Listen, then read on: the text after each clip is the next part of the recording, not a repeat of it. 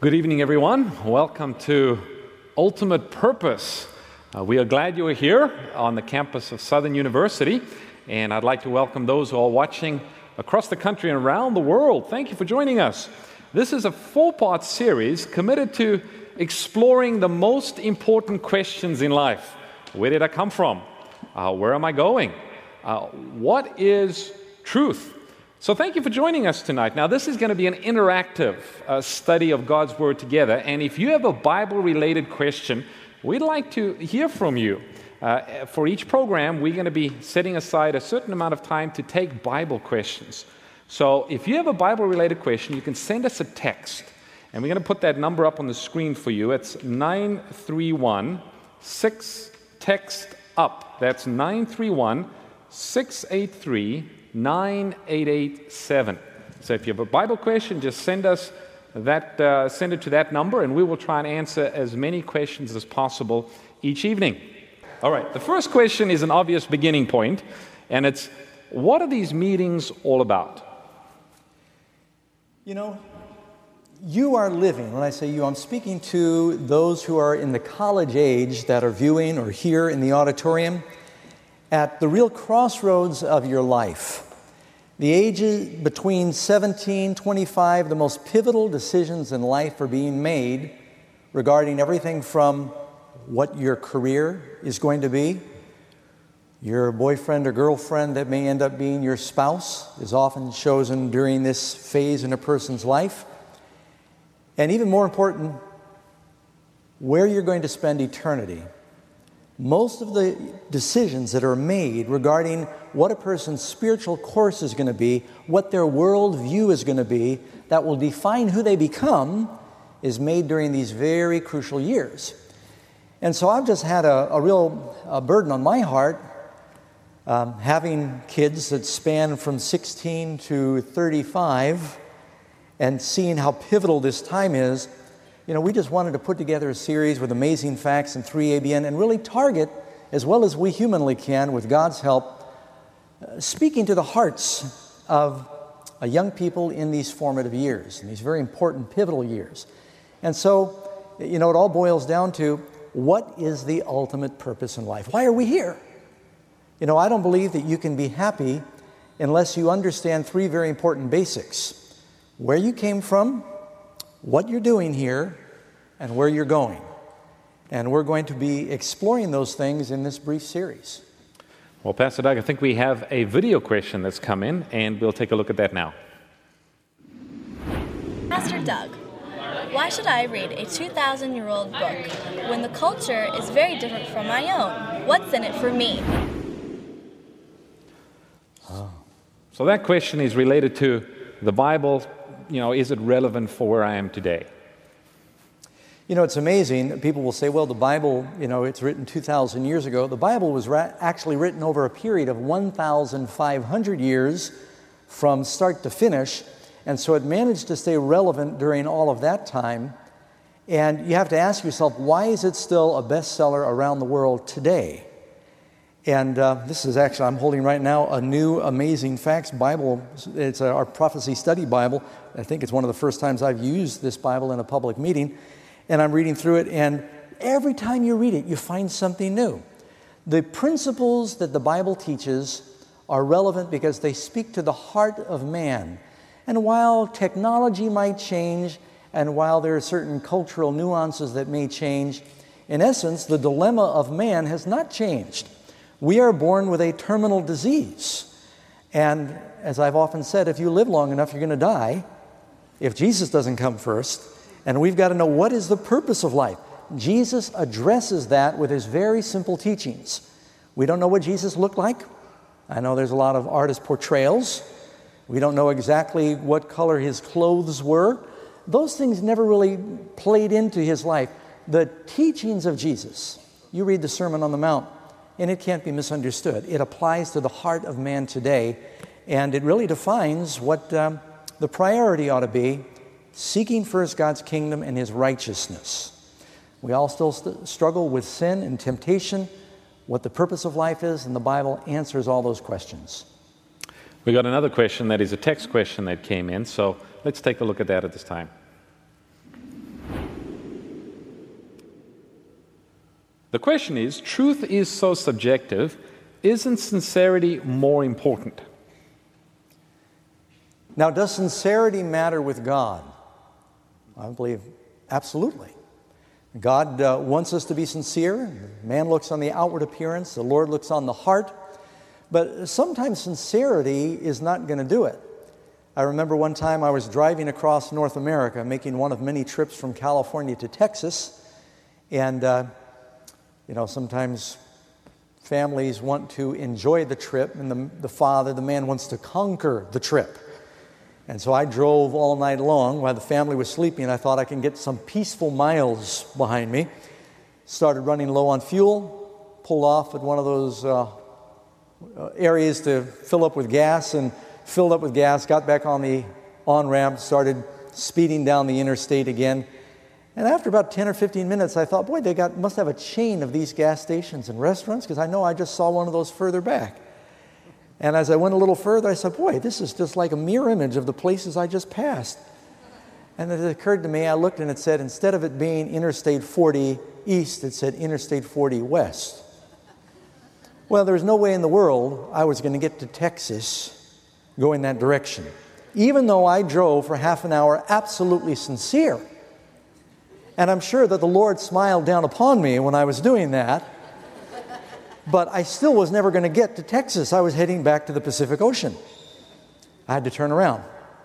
And so, yes, sincerity matters, but truth, you want to know what the truth is. You want to head in the right direction. You want to reach your destination. And so it's not just all about sincerity. You know, Pastor Doug, I'm not a pilot, but you are. And I understand that when flying, especially in cloud and in fog, you need to keep an eye on your instruments, because sometimes you can think that the nose of your plane is going up when in reality it's going down. You can't just trust the way you feel. And that's probably true with life. You can't trust how you feel in every situation. You got to have the book, the Bible, to guide you. Let me ask you, if you're flying across the Pacific on one of these jumbo jets, and the pilot came over the loudspeaker and he said, ladies and gentlemen, if I could have your attention for just a moment. I've been talking with my co-pilot, and he's absolutely convinced that this machine can also function as a submarine. And he'd like to give it a try. He really believes it will work. Now, would his sincerity matter to you? No, but he's sincere. You'd say, no, there are rules. There are aviation laws, and if you violate those laws, you're going to get wet. And in life, sincerity is important, but you need to know what the truth is, or it can be fatal. Absolutely. Our next question is a video question, and we'll take a look at that. Pastor Doug, with such a busy schedule, hectic with life, studies, how do you balance your spiritual life with your real life? So how do you balance spending time studying God's Word and in prayer with all of the homework assignments that have to be finished? You know, I'm hoping my dear wife is watching right now, but she'll probably think I'm the least qualified person to answer this question, because I struggle all the time with trying to strike that balance between work and study and family and rest and exercise. Pastor Ross and I played a little racquetball last night. I really didn't enjoy it. I just knew I needed it. Is that because you lost? Was that the reason? Second 2 games, yeah. But you've got to do what you know you need to do. You know, there's a story I heard one time that I think applies here. A frog was hopping along, whistling one day, wasn't paying attention to where he was going, and he hopped off into a very deep hole. And he hopped and he couldn't get out, and he was croaking for help, and a turtle slowly came ambling by, craned his neck over the edge, and said, "What's the problem?" The frog says, "I wasn't paying attention. I was hopping along, and I hopped into this hole, and I can't get out." The turtle said, "What do you want me to do?" He said, "Well, if you could go get a stick and drop it off in here, I could probably climb out." He said, "I'll see what I can find." And the turtle took off. And on his way back, he sees that same frog, except he's sunning himself on a rock. He said, "What are you doing here? You were in that hole, and you said you couldn't get out." He said, yeah, but that was until the snake crawled in the hole. I had to get out. The moral of the story is, people say, I don't have time for my spiritual devotions. But you get a lab report from the doctor, and he tells you that you've got some very serious disease, all of a sudden you've got time. And if you realize right now that your life is very short, we are all terminal. And the most important thing is to prepare for the life that lasts forever. You've got to schedule that into every day, just like you would a time to sleep and to eat. Jesus said a man doesn't live by bread alone, but by every word that proceeds from the mouth of God. And I think Job says, I've esteemed the words of his mouth more than my necessary food. It was Jeremiah that said, I found your word, and yes, I did eat it. And so, as important to you as your physical food is, that's a priority that the Word of God and your spiritual life and devotions need to have. And then it's just, it helps also to have a plan. Sit down, discipline yourself, and say, what is a reasonable amount of time to study? In getting ready for this series this week, I never feel like I'm ready. I don't know I've ever really thought, I've arrived. Because as soon as you trust that you're ready, the Lord will show you that you've got blank ammunition. And so I always go into it saying, Lord, I don't feel like I'm ready. But you can get so busy studying that you don't think clearly. And you have to say, all right, I got to take a break, get out of this hotel room, walk around, get some fresh air. And you've got to have balance and then just leave it to God. Mm-hmm. But schedule that time with God. One more thought. Morning's the best time. Sometimes people say, well, I got to go to bed. I haven't had my devotions yet. And said, yep, I read a verse. You're kind of giving God your leftovers when you do that. Give him your first fruits. Children of Israel, manna rained down. They went out first thing in the morning, and they fed their souls. You've got to gather that manna and feed your soul. And that's so important to your spiritual life. Well, that's all the time we have for our text questions tonight, or our Bible questions. If you would like to send in a question, we'd love to hear from you. That you can send it via text. And the number again is 9316, text up. That's 9316-9887.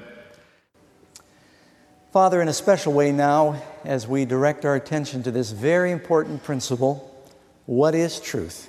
And we open the blessed book, the Bible. We ask your presence to be here. Be with all those who may be watching. And Lord, speak to our hearts. We thank you and we pray this in Jesus' name. Amen. You may be seated. I picked this theme song. I just wanted to sing one verse of Higher Ground because ultimate purpose, we figured it's up. We're calling this the Up Meetings. And really, that's where we all want to go. The Lord will descend from heaven with a shout, the voice of the archangel, the trump of God, and dead in Christ will rise. Then we who are alive and remain will be caught up. I want to go up, don't you? Yes. And so Jesus is coming soon. We want to live a life that brings glory to Him.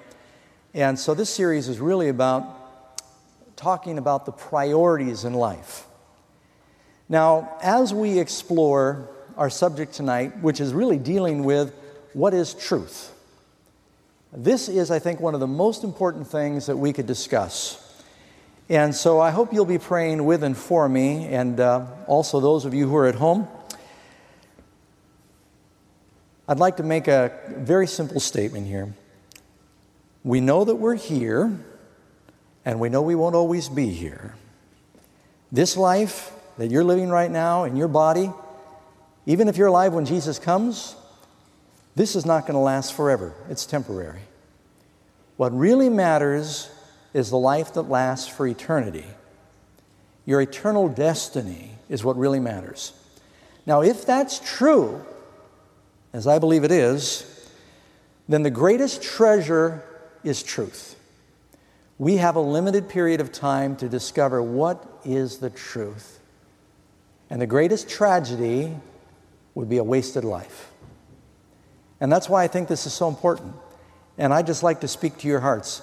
Now, I don't want to assume that everyone here knows me or knows my background or where I came from, but very quickly let me summarize that first 16, 17 years of my life was a real mess.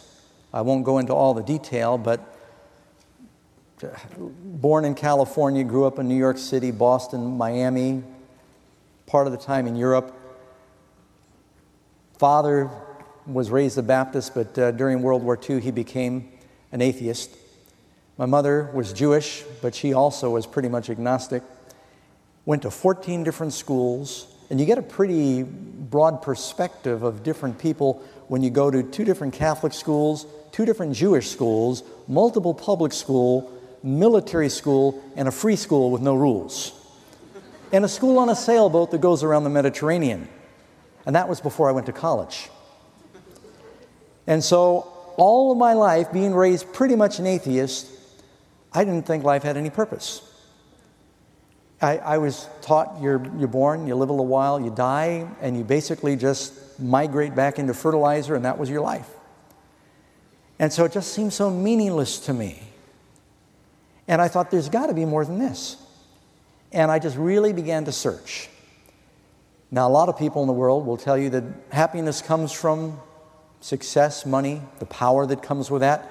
And they think the key is if you could just have a lot of money. Most of us would not argue if someone wanted to give you a lot of money, right?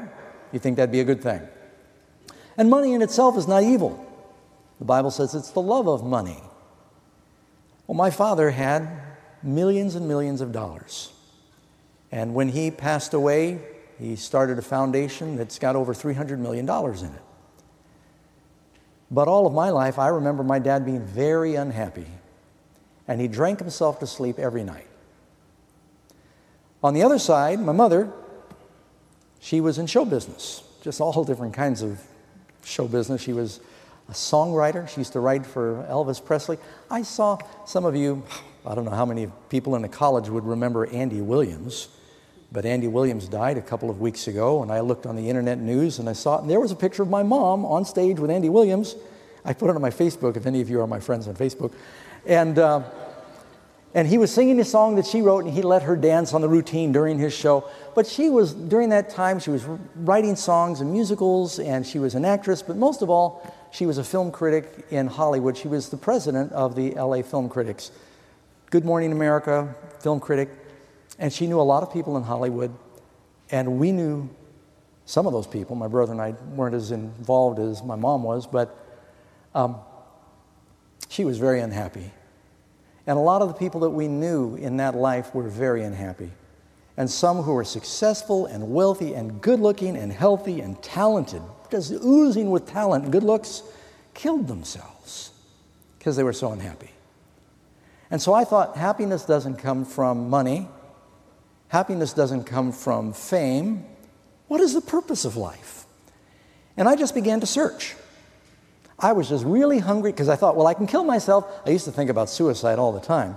But I thought, suicide is, once you do it, you can only do it once.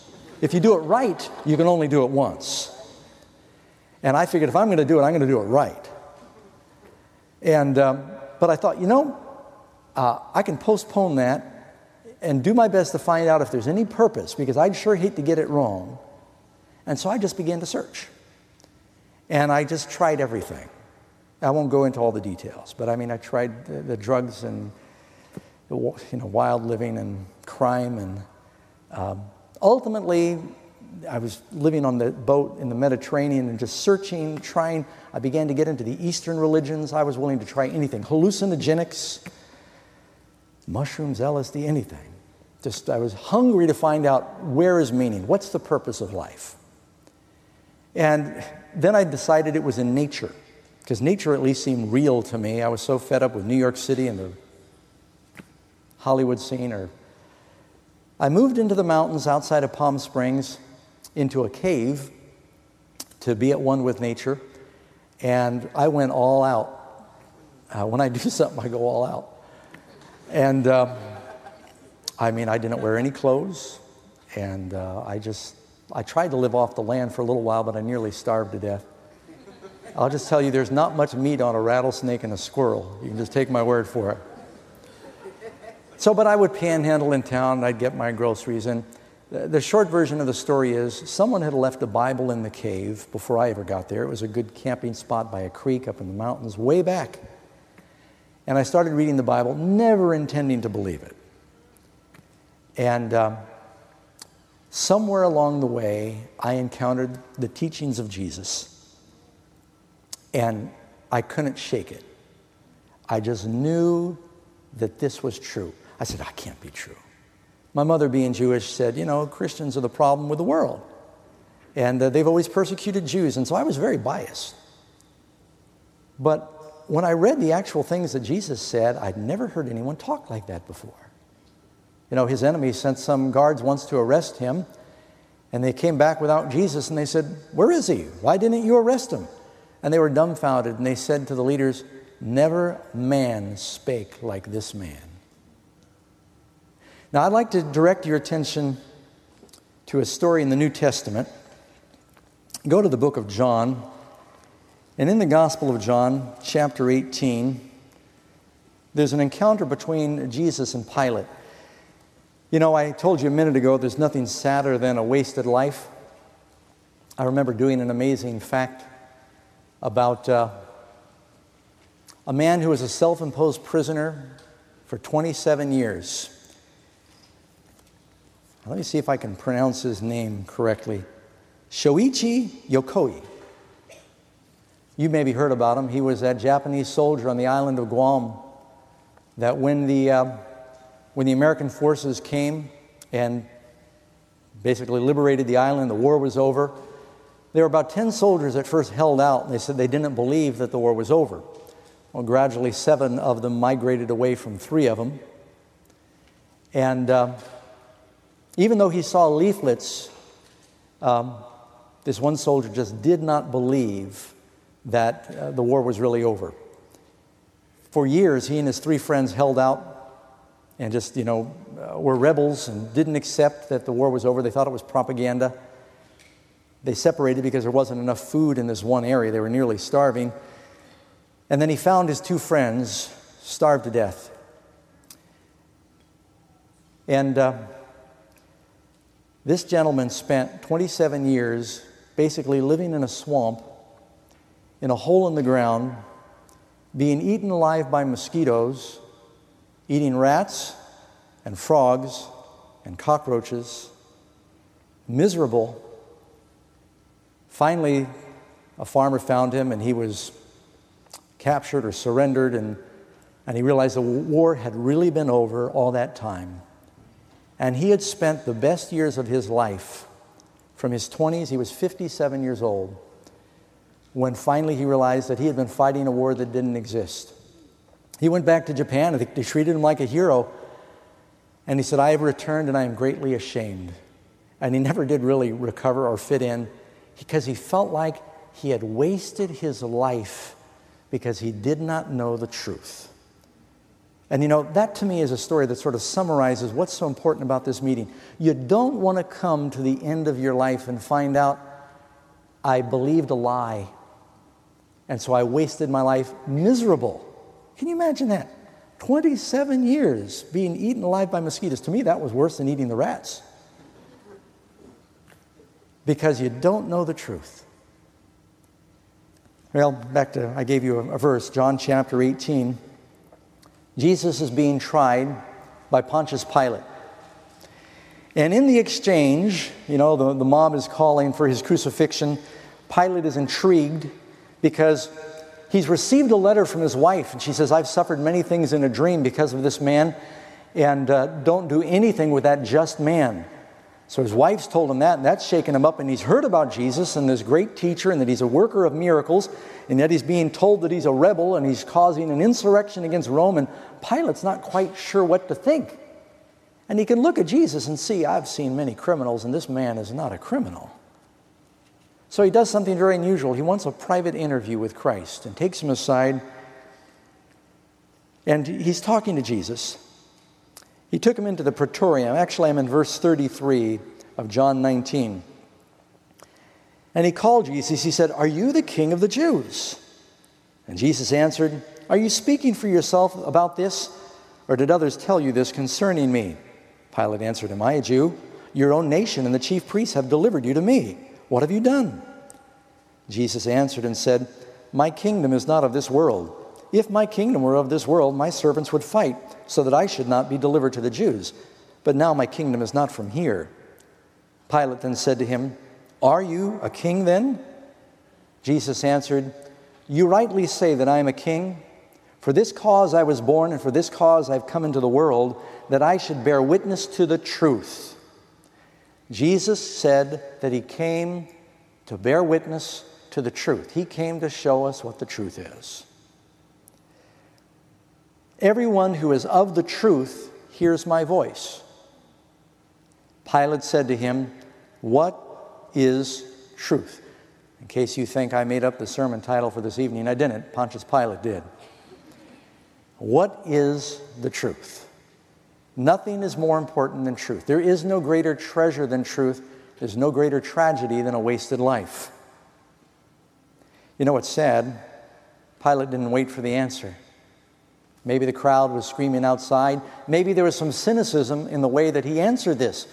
What is truth? Can you imagine being the governor in Judea at that time with all these different religious fractions that are fighting, and even within the Roman Empire, they had so many different religions. They had the Greek religion, all the different Roman gods, and all the different religions of Asia. And he says, what is truth? Everyone says they've got the truth. How can anyone know what the truth is? And you know, I think right now, young people, especially in the college years, are bombarded with a kaleidoscope of ideas. And there's so many new, creative, bizarre ideas out there that you can become overwhelmed and it all gets fuzzy and you start to think, what is truth? And how sad to be standing next to Jesus, who is the embodiment of truth. God, the truth of God, was incarnate in the person of Jesus. To be standing so close, what an interesting conversation that must have been. One of the leaders in the Roman Empire to say to God incarnate, what is truth? And not wait for the answer, but to turn and walk away. How sad to be so close to the truth and not listen to what Jesus had to say. You know, later, Pontius Pilate was banished to Gaul. Tradition tells us that he committed suicide. I read somewhere last week, Marilyn Monroe was asked about what is truth, and she said, I believe everything a little bit. Tragically, she also killed herself. So we've got to know, what is truth? You know, in our world today, everyone thinks they've got their own idea of truth. And it can be fatal not to know.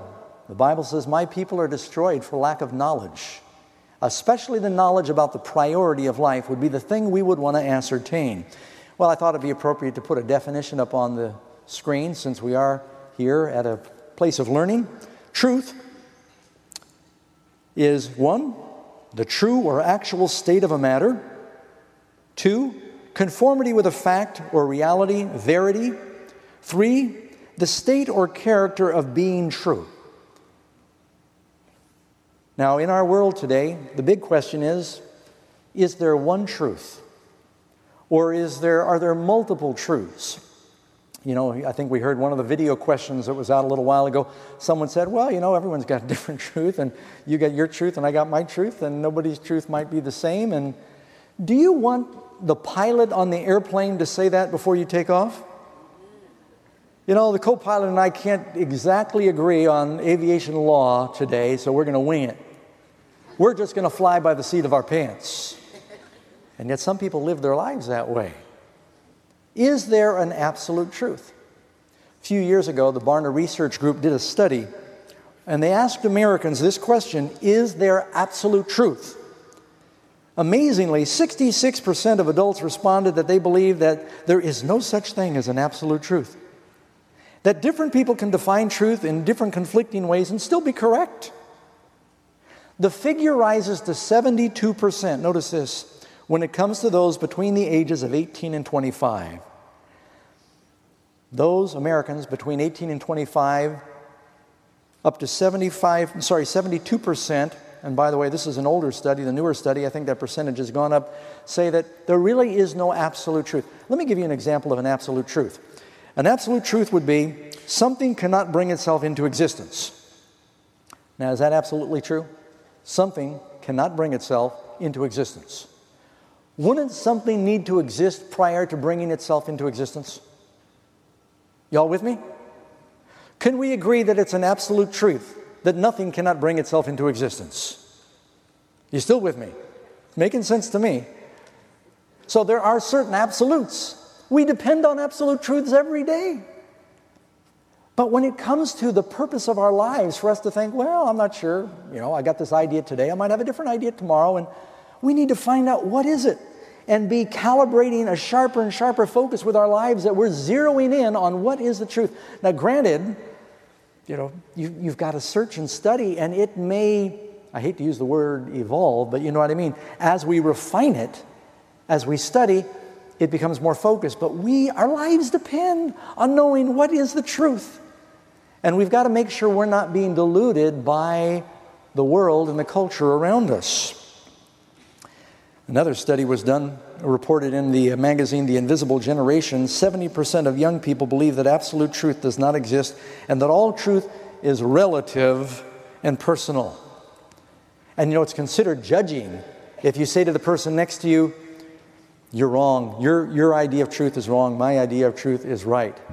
I think you should be respectful of everybody's opinions, but if you see a child that thinks they can jump off a building with a towel around their neck because they watch Superman, are you going to let them do it? Even if they're sincere?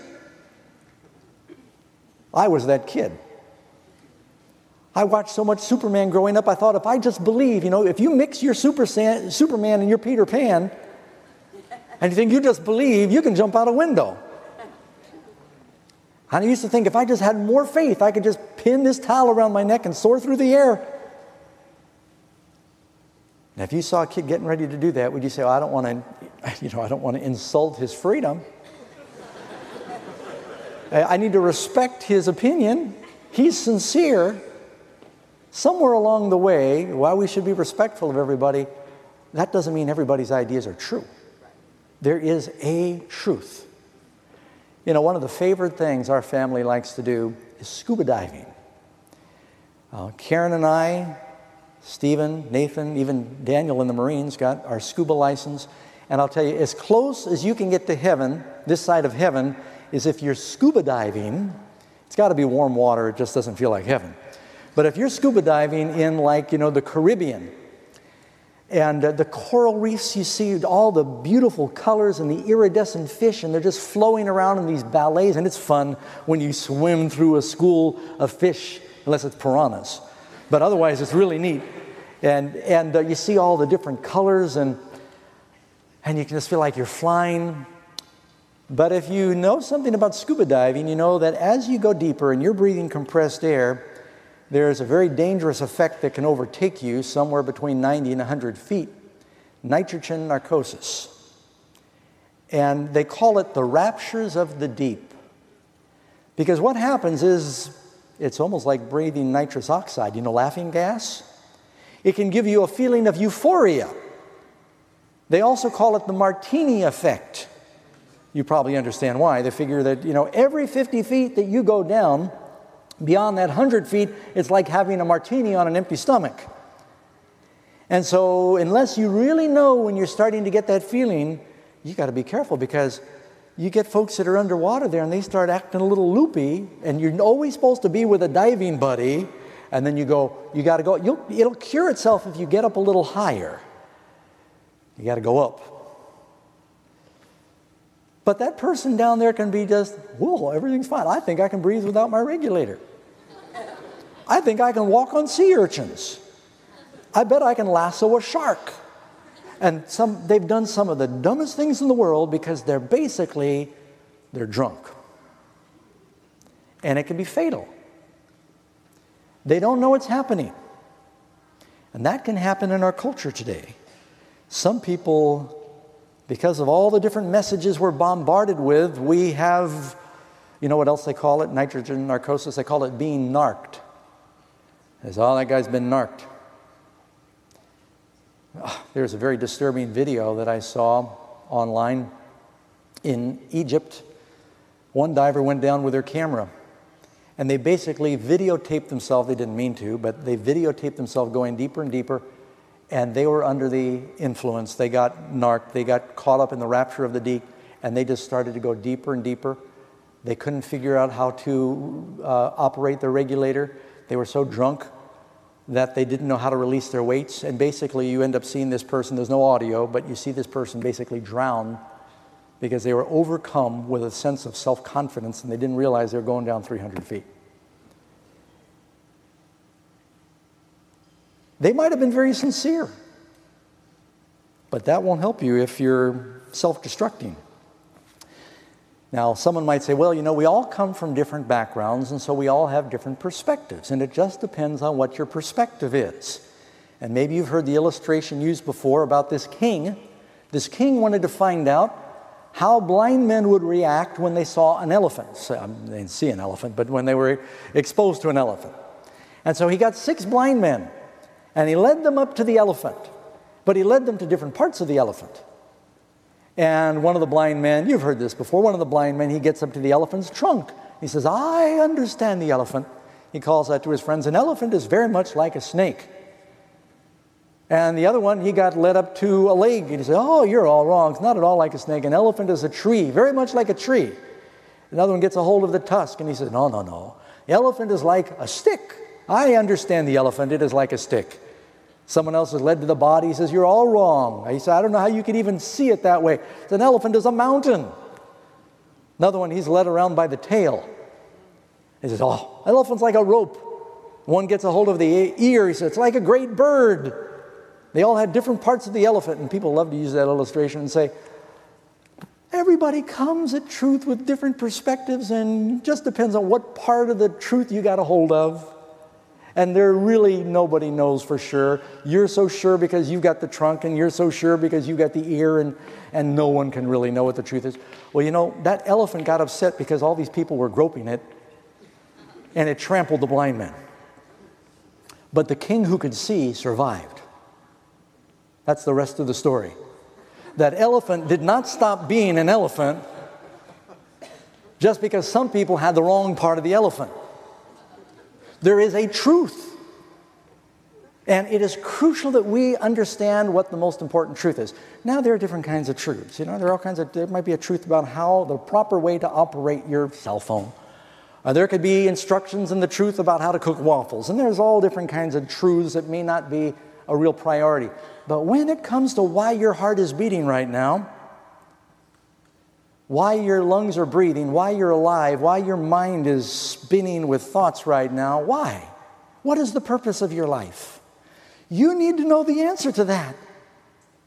Because your eternal destiny and what you do between now and whenever the end of your life comes, or Jesus coming, whichever comes first, it's going to depend on what you understand truth to be.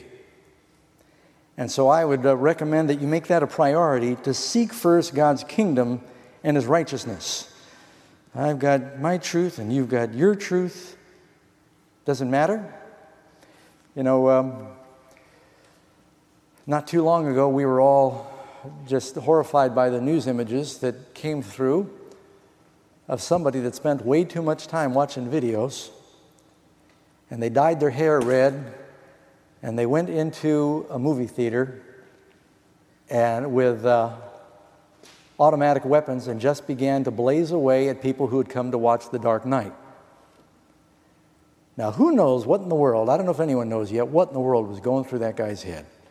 But he was living in an alter reality. Would we all agree with that? Does it matter if he says, but I was sincere? That was absolutely wrong. There are some things that are right, and there are some things that are wrong. Where do we go to find out what the truth is? Are we forever to be just kind of guessing? I'll submit to you, and you knew where I was going with this, the Bible is true. God's Word is the truth. That's what it says about itself. John 17:17, Jesus said, sanctify them by your truth. Your word is truth. It used to be when you went into a courthouse and you were going to testify somehow, that you'd say, "You promise to tell the truth, the whole truth, and nothing but the truth." Well, you think you'd need to know what that was, and the judge needs to discriminate. Here, Pilate's getting ready to judge Jesus, and he says, "I don't know what truth is." Would you want a judge who says, "I don't know what truth is"? Who knows what the truth is? And he's getting ready to decide whether you're going to live or die? If God's going to determine your eternity, do you want him to know what the truth is? Do you need to know what the truth is? Jesus said, "I have communicated to humanity through a book, through a sacred, supernatural message. My words have been preserved." And his word, the scriptures, are the truth of God. Now, I take it as its whole, and I've been reading the Bible for years, and I understand there are some difficult passages, and I don't claim to have all the answers, but I'd like to suggest to you that you're better off believing too much of the Bible than not enough of it. You're better off believing that it's all true than thinking, well, you know, I might take a little bit out here and edit a little bit here. If you take the whole thing as the Word of God, your life will be a lot happier. Jesus said, "Thy word is truth." And so, you know, maybe I need to illustrate this somehow. Maybe I can get a couple of volunteers. I'd like to get one young man. Yeah, let's do that. One of you young men over here be willing to come up? You're willing to come up? All right, I'd like a young lady. Let's go to my left here. You want to come up? Come on up, please. Maybe, come on up on the stage here. And you can go around the back if you want to walk up the stairs. It looks a little more graceful. I'm going to get Pastor Ross if he'll come out. And what is your name? Andrew. You can tell me. I'm talking to my tie. It's Andrew. Andrew, okay. Oh, he's got a microphone here. Andrew, and you're? Adele. Adele. Okay. I'll tell you what, I'm going to ask you. How's your sense of direction? It is terrible. I need a GPS to get You are perfect for this illustration. Thank you very much. How's your My sense of direction, I need a GPS to get to my classes. It's terrible. Great. Take a stab at it. Can you point north for me? North. Well, you know what? You might be pretty close. You had about 360 options to get it right. All right, let's find out here. You know what this is? That is a compass. Okay.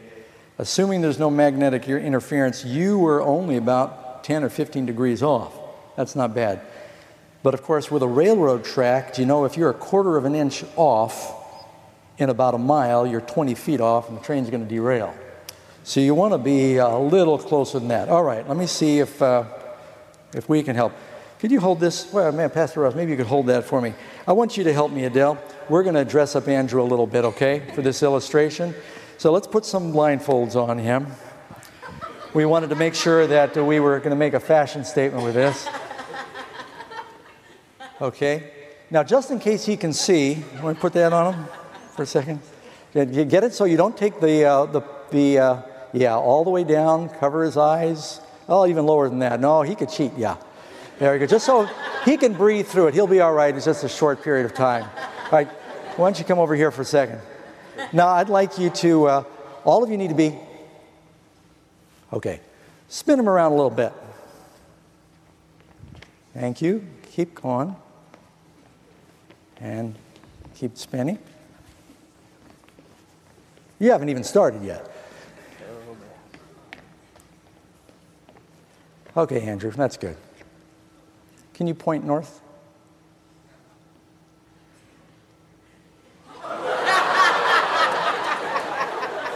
Hey, you know, you're better than you thought. All right, let me get another volunteer. I'm going to take you driving with me. How do you know if you're right? Yeah, you can take that off now. It looks good, though. I tell you what, we're going to let you keep that as a gift. Thank you. You were pretty close. I'm really impressed. Wow. But do you measure based on being spun around and pointing, or do you feel better when you can look at something dependable? Much better when I have a compass. All right. Tell you what, we're going to give you a little gift. You get to keep the compass. He doesn't need it. You get to keep the iPad, and we're both going to give you, hang on, let's give him a hand.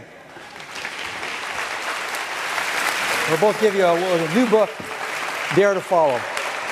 Thank you very much. As a simple illustration, didn't work very well. But the idea being, you get the point. We can be spun in every direction. How do we know? I like what he said about the GPS. When I travel, I take a GPS with me. Even a GPS could mislead you. I was driving across the mountains this last year and taking a road I'd not taken before, very remote mountains in Northern California. It's an area called the Emerald Triangle. Do you know why it's called the Emerald Triangle? I'll tell you in a minute. My GPS is taking me down these log trails, 60 miles to the next gas station, and all of a sudden GPS says turn left. And if I had gone the way the GPS was telling me, I would have gone off a cliff. And on my way down, it would have said recalculating. And I got so lost back there, I got into marijuana country. And before the day was over, I was being chased by somebody, and I was going as fast as I could to outrun them. This big truck with the headlights across the rack and a gun rack in it started to chase me, and I'm in my pickup truck, and I'm running. This has nothing to do with the sermon. And I'm running and driving as fast as I can up these roads, and the sun has gone down now.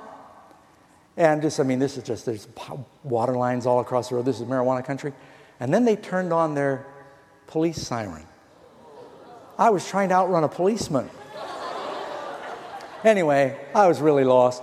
GPS misguided me. So I spent the night in jail, and everything worked out. No, not really. He let me go. So if we want to know what the truth is, the Bible is the truth. It's like, you punch in, when you first turn on your iFly, my GPS in the plane is a lot more dependable. It's a lot more expensive too. And when you first turn it on, it tells you how many satellites you're getting. Because if you only got one satellite, you can't fix your position. You get 2 satellites, you can't really fix your position. You get 3 satellites and you can triangulate and get your position on the map, but I don't know my elevation. You need to get 6 or 7 satellites before you can really get, and the more satellites you register, the more accurate you can pinpoint your position. And so reading the Bible, comparing Scripture with Scripture, and then that's the next thing someone's going to say, Pastor Doug, you say the Bible's true. Whose version of the Bible? Before I joined my church, I studied with Christians from all different backgrounds, and I was so frustrated because everybody had a different idea.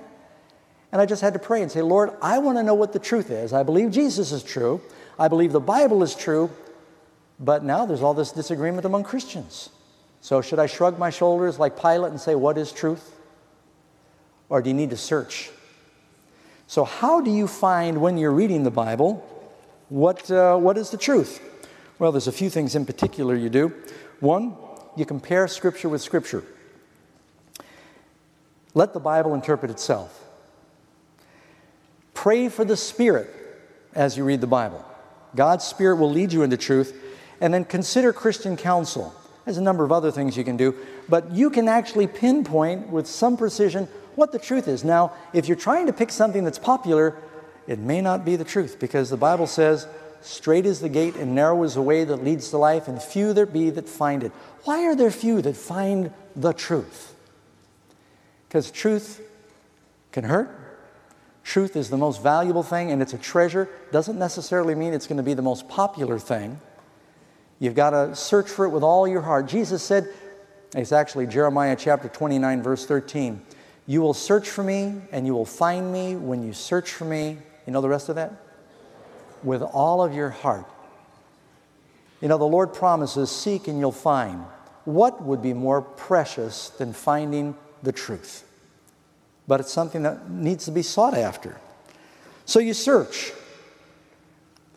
And you search with all your heart for the truth.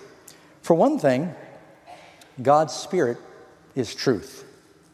John 16, verse 13, however, when He, the Spirit of truth, is come, He will guide you into all truth. So as you're reading the Word and you're comparing Scripture with Scripture, you pray for God's Spirit. When I open the Bible and I begin to study, I always pray. First thing in the morning, before I open the Word, I pray and say, Lord, guide me into the truth. And, our lives depend on that. Another verse, John 4:24. God is spirit, and those who worship Him must worship Him in spirit and in truth. Now, let me tell you why I think this is so important.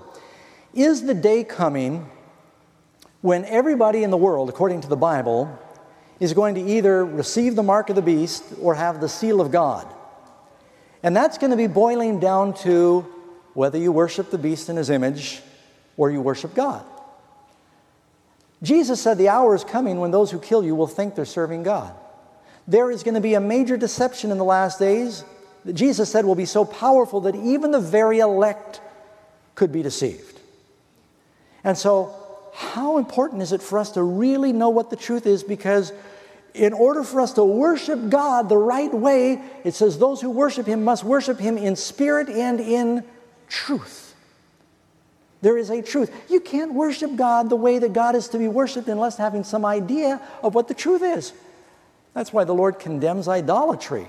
Because when people around the world, bless their hearts, they kneel down in front of these four-footed critters and call it God, they might be sincere, and the Lord looks on their hearts. But that doesn't mean that God is a cow. You know what I'm saying? It doesn't mean that God is a bug or the wind or the trees or any of the many things that people may worship. Not meaning to be disrespectful to what people believe. God says that's idolatry. He said it's wrong. He says it's a sin. And so if God feels that strongly about our worshiping Him in spirit and in truth, we've got to know who it is we're worshiping. So we're studying, trying to find God. Two most important things in life, while we're talking about the ultimate purpose. Jesus said, seek first the kingdom of God, knowing God and His love, sharing God and His love. Cross goes two directions. It's this love relationship, and it's this love relationship. Loving the Lord with all of your heart, mind, soul, and strength, loving your neighbor. That's the priority of life. That really is the ultimate purpose. But then knowing who is that God that we're to love? And how can I love my neighbor the way I should before you know God and you have His Spirit? You know, you're all facing some very important decisions in your lives, and it's so important to know what the truth is.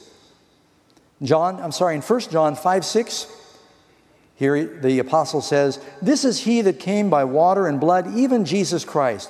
Not by water alone, but by water and blood. And it is the Spirit that bears witness, because the Spirit is truth.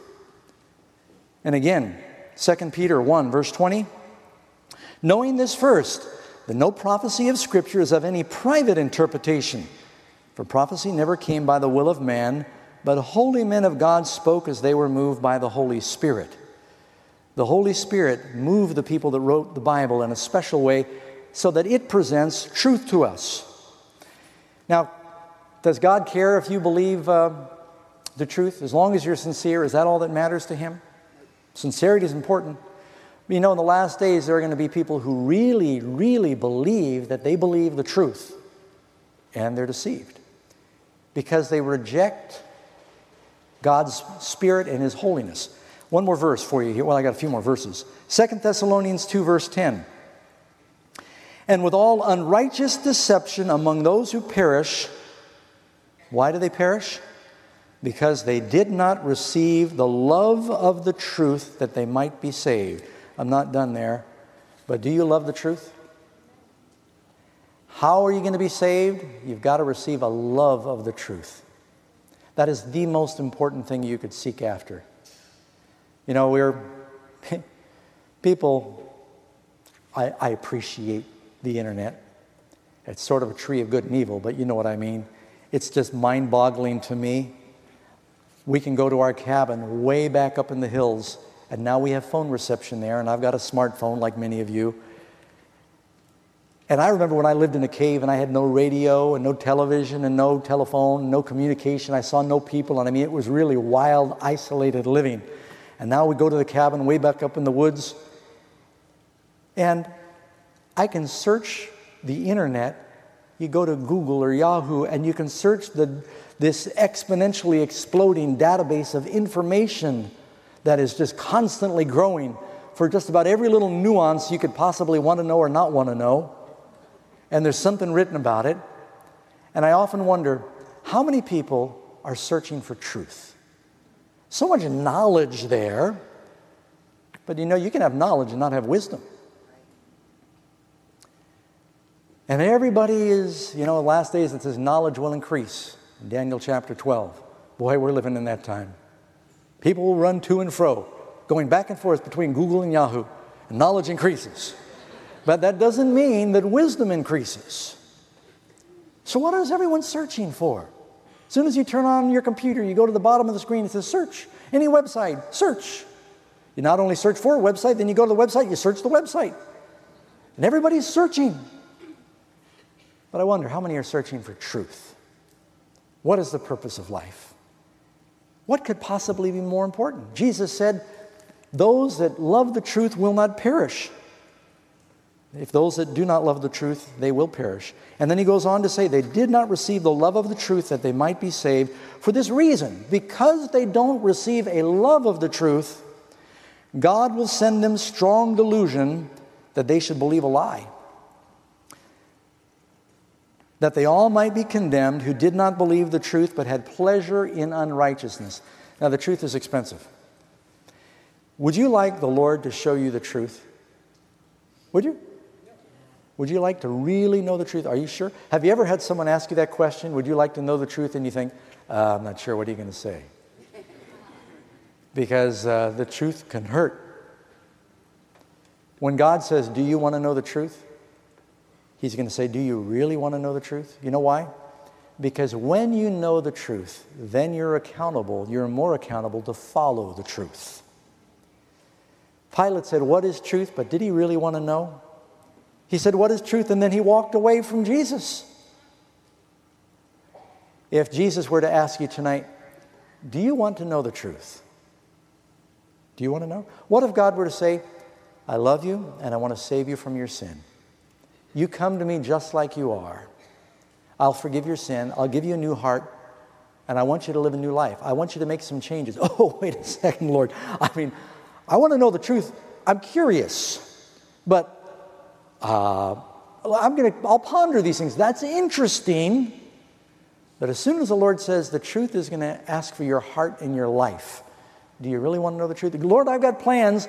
And when you show me the truth, it may get in the way of my plans. And you know what the Bible says? We just read that. If we do not receive a love of the truth, God will send them strong delusion that they should believe a lie. A lot of people out there have a curiosity about the truth, and when God shows them an element of the truth, they don't want to walk in it. When God shows you some truth, He wants you to walk in that truth, and He will give you more. It's like a light that grows brighter and brighter until that day dawns in your heart. If you walk in the light as He is in the light gets brighter. But if God shows you light, and He shines the light into your heart, and you say, that's interesting, Lord. Thank you very much for sharing. But it conflicts maybe with something in your life, and you turn away, that can be very dangerous. Now, don't misunderstand. God is loving. God is patient. But you don't want to gamble with eternity, do you? So if God reveals some duty to you, if God reveals some truth to you, it's not just to entertain you. He gives you the truth so that you can walk in that truth, and then He'll give you more. I pondered these things years ago when I was young. I tried so many things finding the truth. And when I began to discover the truth in the Bible, I said, what you mean? No, Lord, you don't mean that. You mean you want me to do this, and you want me to do that, and you want me to stop doing this and that? And then I realized what the consequences would be of turning away from the truth. And I made a decision I'd like to recommend to you. I think it really did help change my life. Listen, please. If you're going to lie to the whole world, don't lie to yourself. When God convicted me of something that needed changing, when I came to Jesus, He said, all right, Doug, I'll accept you just like you are, but we've got to do some redecorating. I said, oh, no, I like things. I've got plans, Lord. He said, look, it's all of me or none of me. It's like Jesus went around the circle washing the disciples' feet, and He said to Peter, I've got to wash your feet. And Peter said, no, you're not going to do that. Not you, not my feet. Jesus said, if I don't wash your feet, I have no part in you. And you have no part in me. And he said, Lord, not only my feet, but my hands and my head. I made up my mind. I said, Lord, even if it hurts, if I'm doing something wrong, if I'm not following you, then Lord, I'm just going to confess, Lord, I'm struggling with this right now, but I know it's true. You hear what I'm saying? Don't ever lie to yourself. If you discover something in God's Word, be careful about going down that road where you numb your own soul. You might find yourself with the martini effect. You might find yourself narked. You might find that you're enveloped with the raptures of the deep, and you can think everything's okie dokie and it's inky stinky, to quote Lucille Ball. And you don't want to deceive yourself, because if you don't receive a love of the truth that you might be saved, then when you take truth away, what is left? It's not God says, I'm going to send delusion to deceive you. It's when you take away truth, the only thing that comes in is darkness. That's why we need to receive a love of the truth. You know why? Another reason truth is so important? Truth liberates. Truth will set you free. Of course, that's John 8:32. You will know the truth, and the truth will make you free. You can never be free until you really know what the truth is. Psalm 91, verse 4, He'll cover you with His feathers, and under His wings you will trust. His truth will be your shield and your buckler. A half-truth is a dangerous thing, especially if you get a hold of the wrong half of the truth. I remember reading a story one time about a little boy named Billy. A friend at school gave him a slingshot. He wasn't so sure Mom and Dad would approve because he lived on a farm, but he really wanted to try it. So he took out his slingshot, and he went out to the creek, and he shot at some leaves, and he couldn't even hit the tree. And he shot the slingshot at the barn door and barely hit the side of a barn. And he just thought it's so inaccurate that he was just shooting everything, and stones were going, turning right and left, and he didn't know how to pick a nice round stone. And he's walking back to the house, and he saw the family ducks waddling across the lawn, and every boy, there's just something sinister. Innocent little birds, you give them a BB gun, say don't shoot anything. And so he hauls back and he fires at the ducks. Bink! One of those ducks got hit square in the head, fell over, didn't even get to quack. And he thought, oh no. And he turns to come back in the house, and he looked, and there his sister Sally was staring out the kitchen window. And he came in the house, and he was white as a sheet, and he said, you won't tell about the duck. Oh, I forgot to tell you, he went and dug a hole real quick, and he buried that duck and hoped they wouldn't notice there were only 9 ducks instead of 10. His sister saw the whole thing. He came back, and he said, Sally, don't say anything about the duck. She said, well, we'll see if we can have an understanding. And so that night after dinner, Mom said, Billy, I think it's your turn to wash. Or she said, Sally, I think it's your turn to wash the dishes. And Sally said, no, Billy and I have an understanding. And she looked at Billy and said, remember the duck? So he's washing the dishes. And then the next morning she says, it's your time. You got to go out and milk the goats. And she said, Billy, goats. And a couple days went by, and she just made him a slave. And finally he went and he told Mom and Dad, and he said, I don't know, I was firing a slingshot. I didn't know I hit the deck, and it fell and it died, and I buried it. I'm so sorry. And Mom nodded and smiled. She said, Sally wasn't the only one that saw that. We saw that too. We just wondered how long you were going to let her make you her slave. And once he finally dealt with the truth, he was free. We've all got these things we think are hidden from everybody, and we need to lay out the truth before the Lord. The truth will set you free. Well, I told you, God's Spirit is true. Truth liberates. Truth purifies. 1 Peter 1:22. Since you have purified your souls in obeying the truth through the Spirit, in sincere love of the brethren. Purified your souls. It's not just knowing truth. The devil knows some truth, doesn't he? It's obeying the truth. John 17:9. And for their sakes I sanctify myself, that they might be sanctified or purified by the truth. These are the words of Jesus. The truth will purify you. The Bible tells us Blessed are the pure in heart, for they will see God. Don't you want to see Him in peace someday? It's the truth that purifies you. It's what calibrates the compass of your soul. Again, 1 John 3:3. Everyone who has this hope in Him purifies himself even as He is pure. You know, you shine the light on a swamp and it sterilizes. It's like you're going to find all kinds of disease breeding in the swamp, but in the desert things are purified.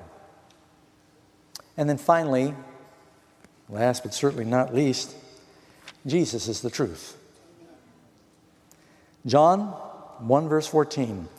The Word became flesh and dwelt among us, and we beheld His glory as the glory of the only begotten of the Father, full of grace and truth. Jesus said, John 14:6, I am the way, I am the truth, I am the life. The ultimate purpose in life is in Christ. There's nothing more important than Him. If you want life, then you must accept truth. And the embodiment of the truth of God is Jesus. Now, Jesus, we may not see His body here on the planet, but you know the closest thing we're going to get to Him being here is His Word.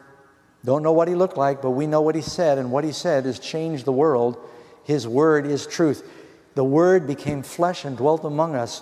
You have a chance to know the truth in His Word. Christ is the Word. He said, I am the way, I am the truth, and I am the life. If you want life, we're going to be talking this weekend about plans for your life.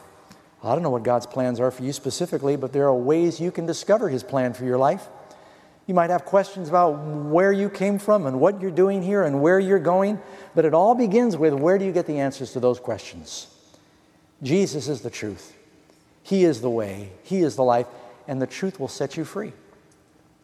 You know, I heard years ago about a town that was struggling with bankruptcy. Now, I don't know what you're hearing in the news here in Tennessee, but in California, our state is almost all bankrupt. And we've got whole cities that are declaring bankruptcy. And it's gotten pretty serious. Well, years ago, in the Northeast, there was a resort town that was struggling with bankruptcy. And leaders of the community had an emergency meeting. And they all gathered in this public building to see if they could come up with some ideas. And there were about 20 of them in the room, these leaders that wanted to find out how could they resolve this financial crisis they were facing. And while they were in there in the meeting, the door was open, it was a summer afternoon, an old man kind of wandered in and sat down, and he looked like a stranger to everybody there, and they thought that maybe he thought it was a church service, and he didn't know where he was, but they didn't want to evict him, and so they just let him sit there, and they were offering this suggestion and that suggestion, and they were just desperate to find answers how to save this community financially. And the old man raised his hand and said, I'd like to make a suggestion. And they just shut him down. They thought, we don't know who you are. You're not part of this community. What do you know? And once or twice he said, and they just interrupted him, and they wouldn't recognize him during the meeting. And finally, he kind of got up and he straightened himself and he walked out the door. A few minutes later, someone came running into the meeting, and they said, what did he say? I said, what did who say? The man who just left, what did he say? I thought, he didn't say anything. Who was he? You don't know who that was? That was John D. Rockefeller.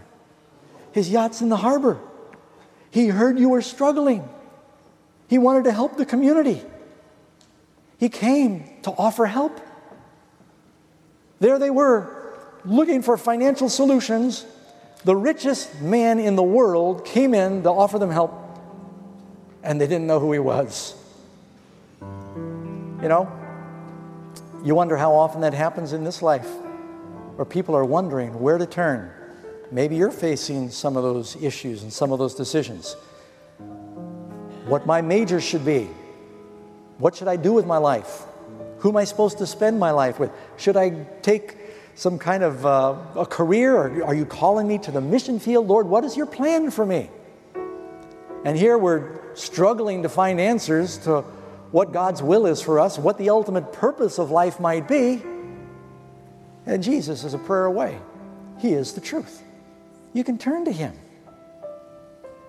In His Word, there are answers for every one of us. Now, we might say, well, this person's got that opinion, and this person's got that opinion, and I feel this, and I'm sincere. Proverbs 14:12 says, there's a way that seems right to a man, but the end thereof are the ways of death. You know, this is a life or death question we're talking about. Knowing what the truth is can make all the difference in the world for your life. Making that the supreme pursuit. And I'd like to invite you tonight to consider the one who's come into the room. Jesus is here. He said when we gather in His name that He's present. And He has a plan for your life. He has a good plan. He has a big plan. He says, I know the thoughts that I have for you, thoughts of peace and hope, to give you a future. God cares about you. But He won't force Himself on you. He wants you to pursue Him. He wants you to seek Him. And He wants you to do it with all your heart. What would be more important than the truth? Can you think of anything? Tonight, would you like to say as we close, Lord, by your grace and with your help, I want to treasure the truth. I want to know the truth. And if you're willing to come to Jesus and say, Lord, I believe you're the truth. What is your plan for my life? And ask Him. Let's stand and close with prayer. Do that right now. Loving Father, we're so thankful that you loved us so much, that you sent your own Son into this world, that you came to demonstrate what the truth is through His life, that He not only showed us who you are, He showed us how to love each other, and then ultimately died for our sins. Lord, I pray that each person here can accept that sacrifice and that love. We thank you, we praise you, and we ask this in Christ's name. Amen. This media was brought to you by Audioverse, a website dedicated to spreading God's Word through free sermon audio and much more. If you would like to know more about Audioverse, or if you would like to listen to more sermons, please visit www.audioverse.org.